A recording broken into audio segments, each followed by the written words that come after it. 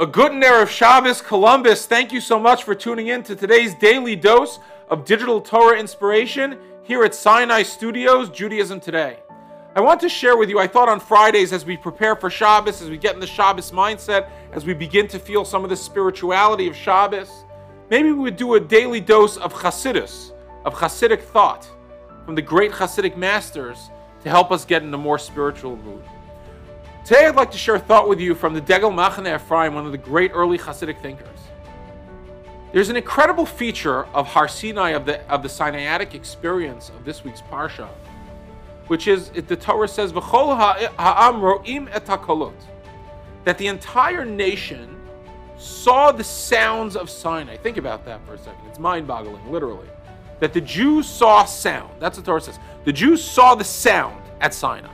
It's wild. What is the Torah trying to convey with this idea? The Degel Machane Ephraim gives a beautiful mashal, a beautiful parable. And I'll share it with you inside. He says, Shamati mashal me'adoni avi zakeni, I heard from my grandfather.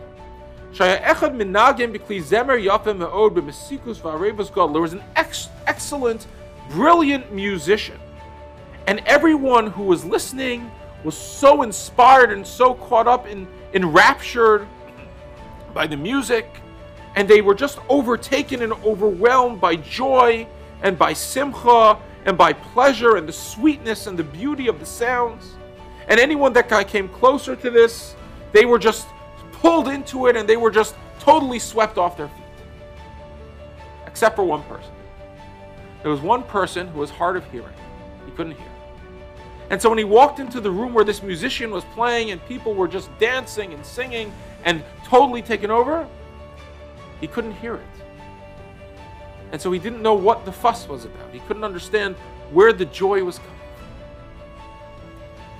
Explains the Degel Machane Ephraim, this was the metaphor for the Jewish people at the time of Sinai. You see, as before Sinai, before we got the Torah, we were missing one of the dimensions of life. We couldn't fully experience the joy of spirituality.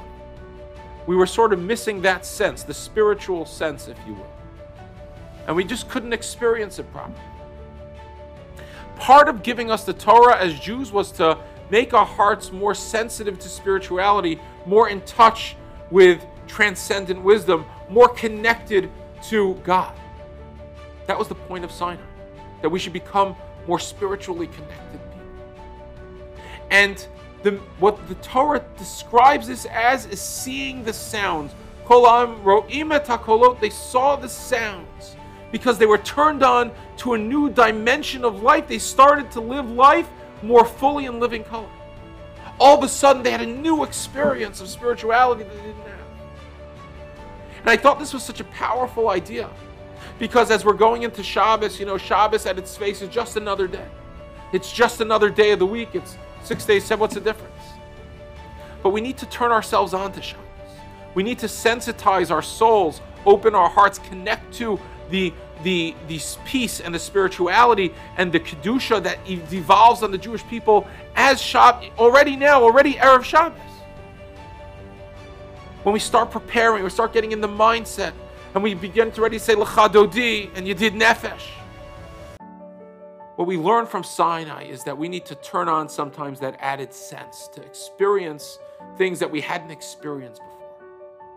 No matter where you are in your Shabbos observance, whether you're just beginning, you haven't begun yet, or you've celebrated Shabbos all your lives, there's always another dimension that we can add. Always another layer of meaning that we can add on. Always something that we can tap into. Let's have a great Shabbos, tap into that spirituality, and uplift our lives and all those around us. Have a great Shabbos. I hope you enjoyed that episode of Judaism Today. If you did, please make sure to follow us on Facebook, subscribe on YouTube, or check into our podcast wherever podcasts are listened to, and we look forward to hearing from you more.